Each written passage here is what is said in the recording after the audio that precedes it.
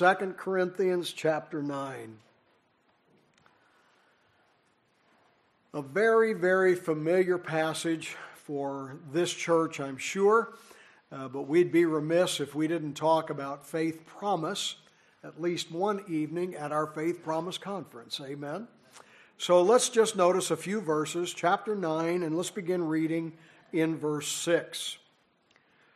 But this I say, he which soweth sparingly shall reap also sparingly. And he which soweth bountifully shall reap also bountifully. Every man, according as he purposeth in his heart, so let him give. Not grudgingly or of necessity, for God loveth a cheerful giver.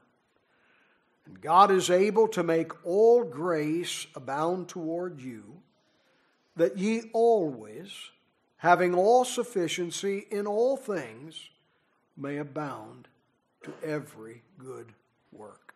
Let's pray and ask God's help. Lord, we're so grateful for this evening.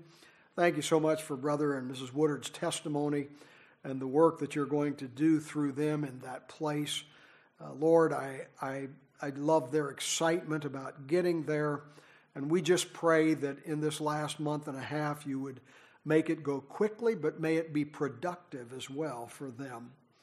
Lord, we're so grateful for this video from Brother Crabtree, and thank you for his faithfulness and the miracle that you are working in that place right now. And we pray and ask you to finish that miracle, and may you just show yourself mighty on their behalf. Now we gather this evening and we ask you to work in our lives. And Lord, we want to be part of what you're doing all across this world. So help us to see truth. Lord, we gather because we want to learn your word. Teach it to us tonight, I pray. In Jesus' name, amen. Well, let me start with a little introduction. Here's what I'll say. When I moved to Virginia in 1981 to start Heritage Baptist Church, I didn't know some of the significant blessings that were going to be mine, and they would be way too many to number in my introduction tonight. But one of the greatest blessings that came to my life was unexpected, didn't know it was going to happen, but I met a man named Dr. John Halsey. And he took an interest in me, and the only thing I can think of is he said, "This kid's desperate, I got to help." And one of the greatest blessings in my life was to become friends with and be able to be mentored for years by Dr. Halsey. And I don't know that we would ever fully understand the depth of knowledge that rested in that brain, but then also the great compassion that rested in that heart. And I know we're not supposed to have heroes, but he is mine. And I love Dr. Halsey. And what he taught me about faith promise giving has really undergirded my entire ministry. I can say that what Heritage did, and Heritage was very active for missions, is almost exclusively just the product of his investment in my life. I often say that Dr. Halsey taught me three very important things: how to make a cup of coffee, how to cook a roast, and then how to do and what about faith promise.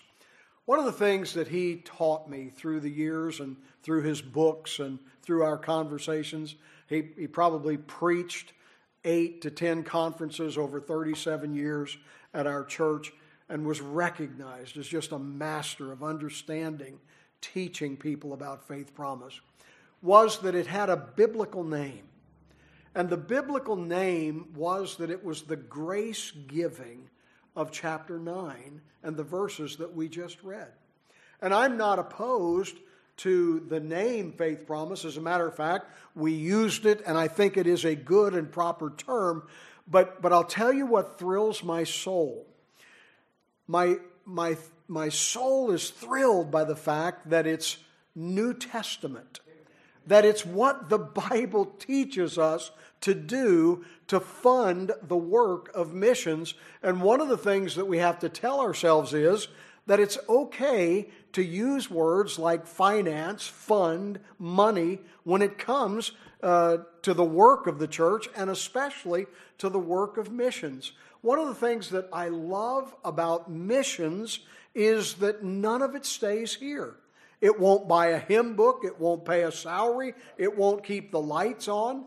It is all for the purpose of winning a world to Jesus Christ. Now, I am an intensely practical guy, and I appreciate what Dr. Halsey showed me in Faith Promise Giving. But then I want to know, why does it work? How does it work? Is it something we should be doing? And God has shown me, and I'm sure others, but what I want to share with you tonight is simply this: 5 practical reasons that every believer, every member of this church should be involved in Faith Promise Missions grace giving of 2 Corinthians 9. Here's number 1. I love this one. It's biblical. It's biblical. I want you to turn for just a moment over to Philippians chapter 4. And I apologize. I don't really apologize, but it's going to be a little bit of a sword drill. So be ready with me to turn to some different passages, and we'll eventually make our way back to 2 Corinthians chapter 9. But let's run over to Philippians chapter 4, and I want to begin reading in verse 15. Familiar scriptures. Now, ye Philippians know also that in the beginning of the gospel, when I departed from Macedonia, no church communicated with me as concerning giving and receiving, but ye only. For even in Thessalonica ye sent once and again unto my necessity. I want you to understand that if we're going to understand New Testament missions, we have to understand one specific word in the Bible, in my opinion. I'm not going to preach my message on this, but I just want to give a primer very quickly. It is the Greek word propimpo. If you'll study that out, and that means get your Strong's Concordance out, you'll find it's used 9 times in the New Testament, and it is translated supported or brought, being brought. And the whole concept, if you'll read then Dr. Thayer, he will say to you that the literal meaning of propimpo is to outfit for a journey, to fit out someone for a journey. And God uses it specifically when he is speaking to a church that they are to outfit a missionary financially for a journey. He also uses it in the context of we are to support missionaries in prayer, because no amount of dollars ever saved anybody. It is only when prayer and the work of the Holy Spirit breaks through that which blinds their eyes that people get saved. It is only dollars that get the message there. It is the Holy Spirit that pierces the heart with the Word of God. And then also we are to support or outfit for the journey emotionally. I wish I had time to talk about that. Maybe I'll talk about it a little bit Sunday night. But we are to be supportive. Let me show you what I mean by that. Hold your place in Philippians chapter 4 and go with me briefly to Romans chapter 15. Romans chapter 15. And I want you to notice this is Paul speaking to the small church that is in Rome. Verse 22. For which cause I have been much hindered from coming to you, but now having no more place in these parts, and having a great desire these many years to come unto you, whensoever I take my journey into Spain, I will come to you. For I trust to see you in my journey, and to be brought, that is our word, propimpo, to be brought on my way thitherward by you, if first I be somewhat filled with your company. What is Paul saying? Paul is saying, listen, I'm almost finished with what God has me to do with where I'm at.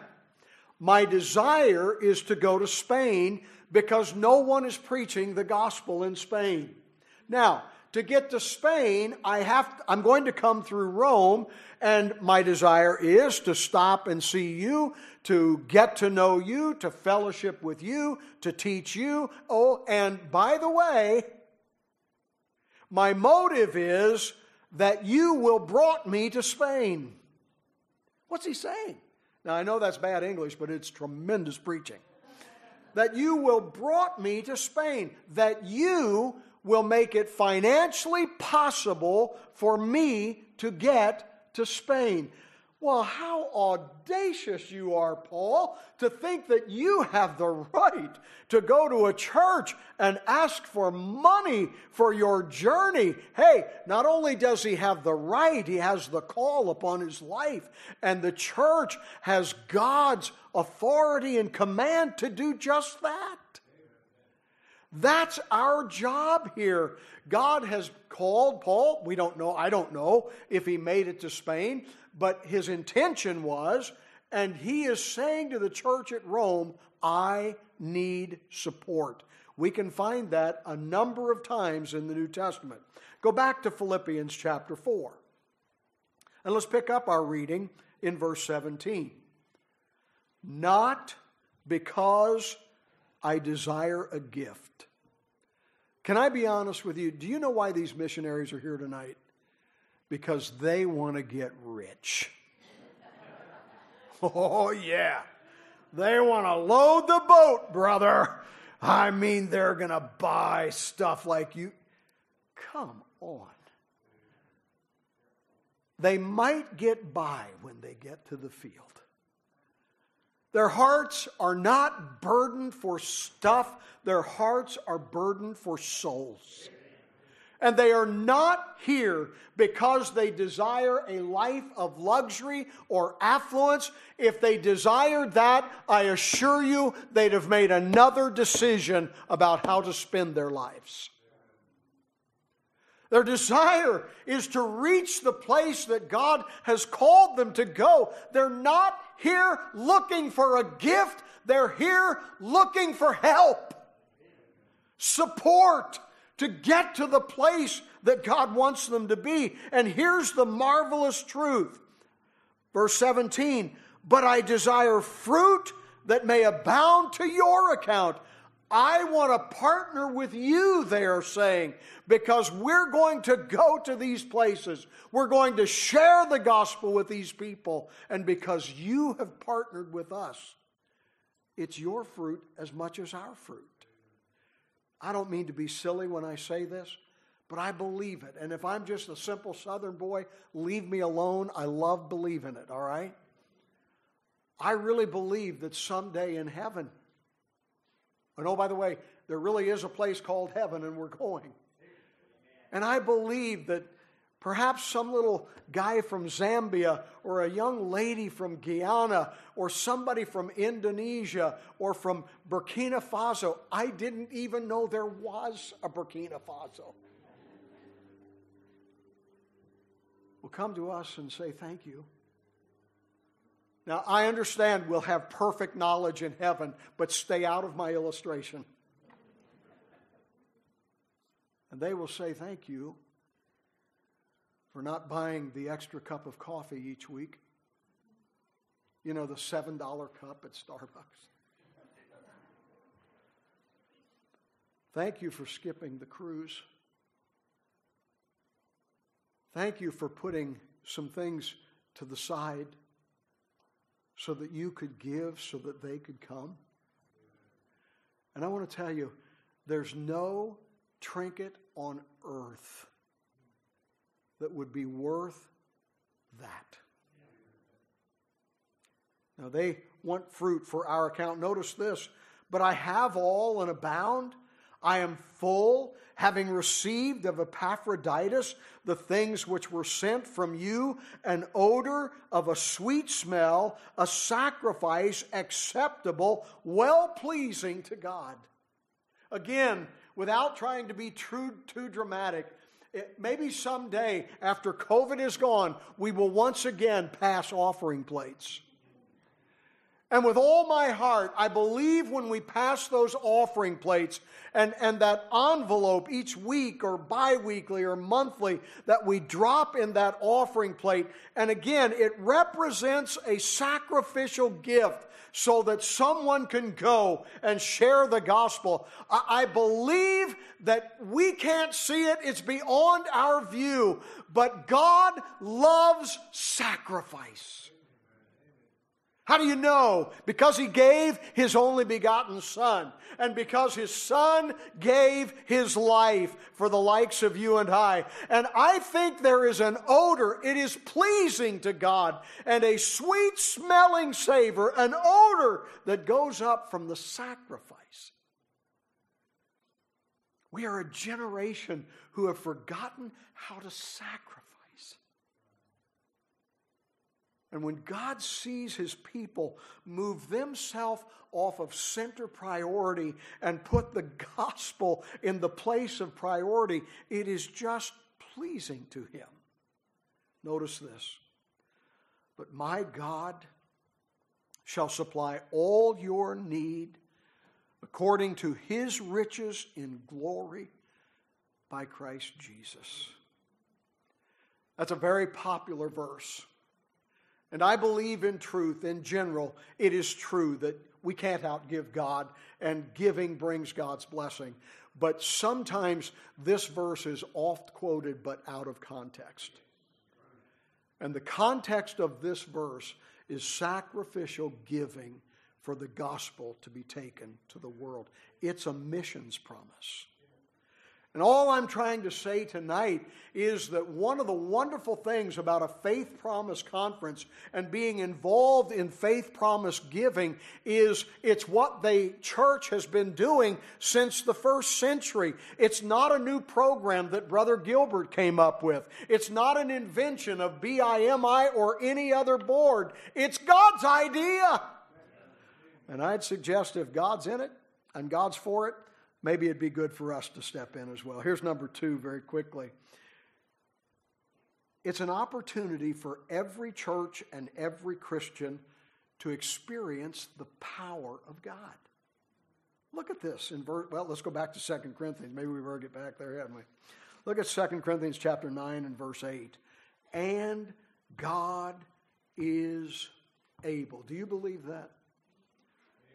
God is able. I maybe have said this. Let me say it again. That word able is an interesting word. Strong says it simply means to be possible. We can read this verse and understand that with God, everything is possible. Anything is possible. Nothing is impossible with our God. I saw it on the internet, so it absolutely must be true, that at any given time we only use 16% of our brain's power to function. For me, I'm sure it's down in single digits. But in some ways, whether that is exactly true or not, in some ways, I think we could almost say that about our walk with God. That there is so much available to us, and yet we are so timid and reticent to trust Him and try Him. God is simply saying, I am able to make you. I am able to make you sufficient for every good work. As a matter of fact, I'm able to make you so sufficient you can abound to every good work. And God is saying, I am a supernatural God. Listen, I hear this term, Mother Earth. There is no Mother Earth. There is God. And God created natural law. And anytime God wants to suspend natural law or transcend natural law, God can.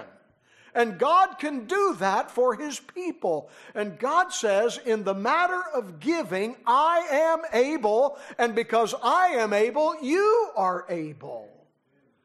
And faith promises is one of those opportunities for us to truly walk with God and trust God and see God do something miraculous in our lives.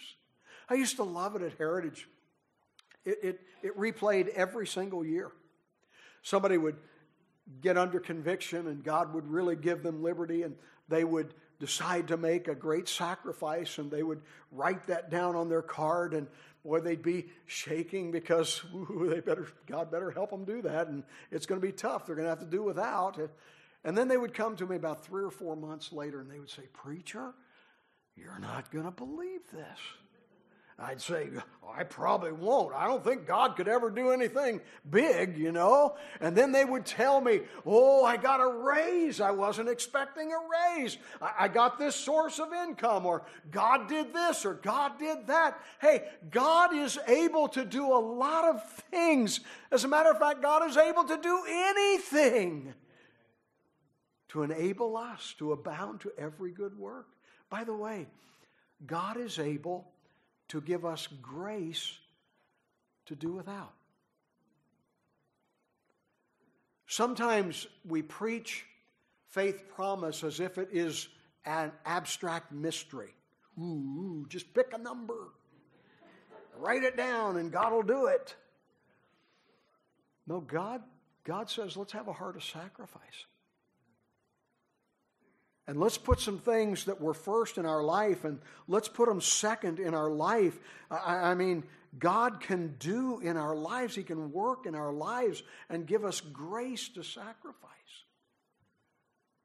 I love coffee because Dr. Halsey made me love coffee. For years, he and I shared a love for Starbucks. And he just did. He loved strong coffee. And since his passing, but I stood in line in Starbucks, this has been a couple of years ago, and 2 ladies in front of me, and they ordered 2 drinks, and it came to $13.64, 65 cents. And I'm not trying to be silly. I'm just telling you, the Lord put me under conviction. And I thought to myself, those same ladies would say, well, we can't give. I've had people over the years come to me and say, "Preacher, I know that missions is important, and I wish we could give, but I just don't think that we would be able to give." And on my mean days, which was most of them, I'd look back at them and I'd say, "Yeah, I get it, I do. But let me ask you one question. What's your cable bill?"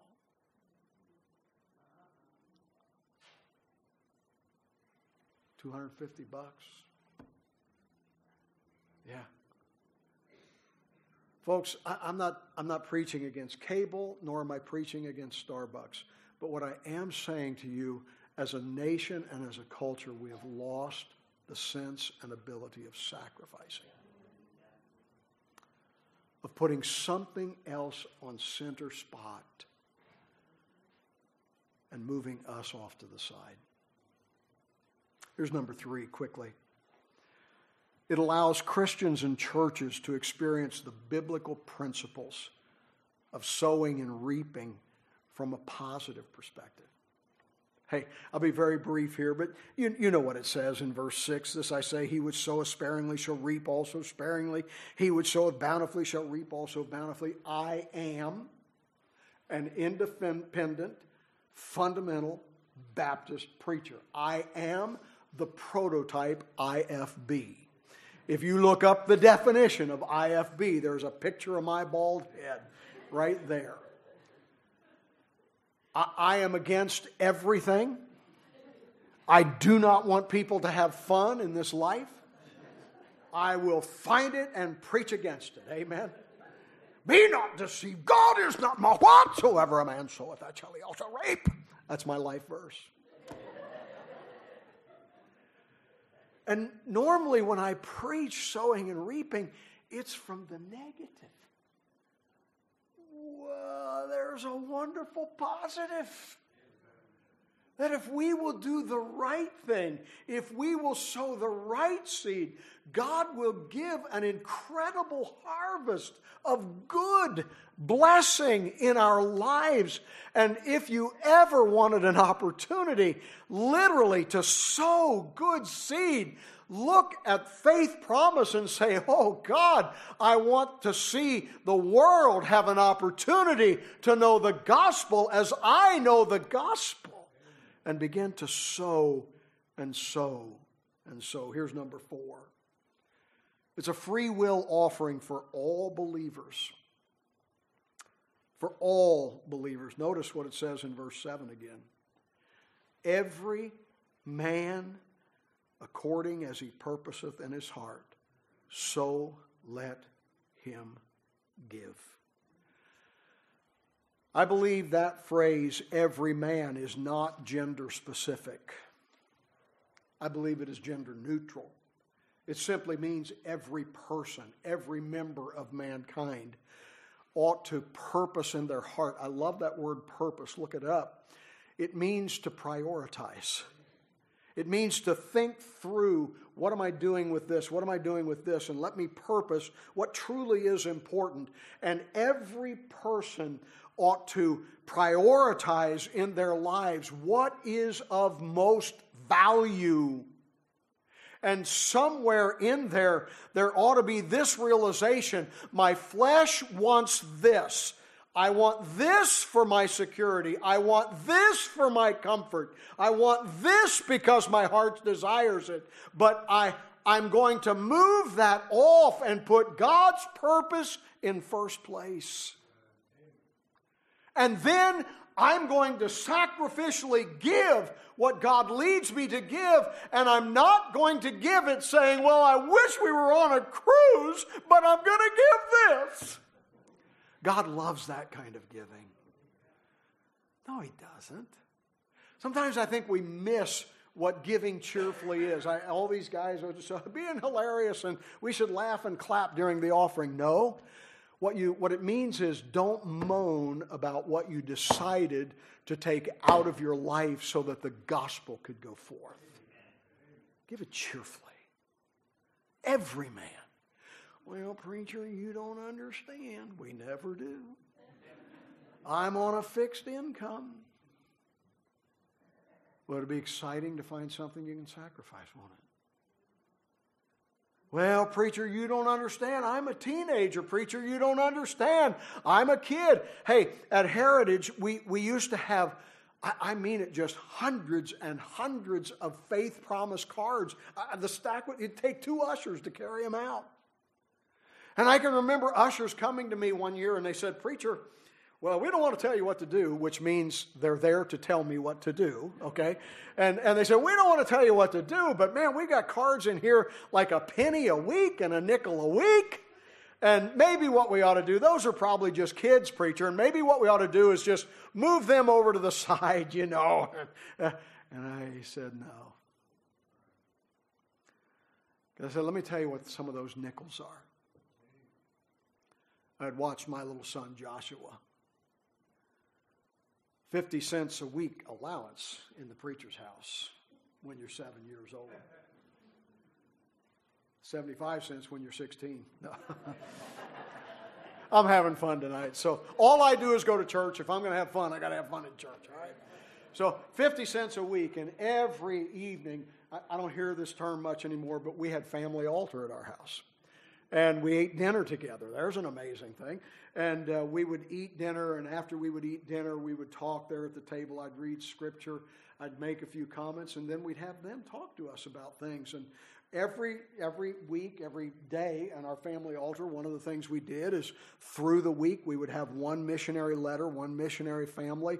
We would talk about the kids of that family, the needs of that family, and then as part of our prayer time as a family, we would pray for that missionary. And we would talk about Faith Promise. And I'd say, now, kids, you know, you get 50 cents, Josh, and Chris, you get $1, and Melissa gets $2. And you know that you've got to tithe. You've taught them to tithe. And you know that you have to save 20% of what you give. Well, you tithe 10 and save 20. There ain't a whole lot left of 50 cents, all right? And then I'd say, now, Dad's not going to tell you you have to give the faith promise. But then we'd go through these things and talk about how pleasing it was. And I saw that little guy write 5 cents a week. I said, guys, no, we're not going to take those cards out. Because that's the expression of the heart of a guy who is doing what he can do. And can I tell you something? I don't care if you're on a fixed income and the amount you write is $5. If it's sacrificial, God is pleased. And God will bless that. You remember that day that Jesus went down to the temple because he wanted to observe the giving of the people? That's a little scary, isn't it? Jesus says, come on, fellas, we're going to go down and observe people giving.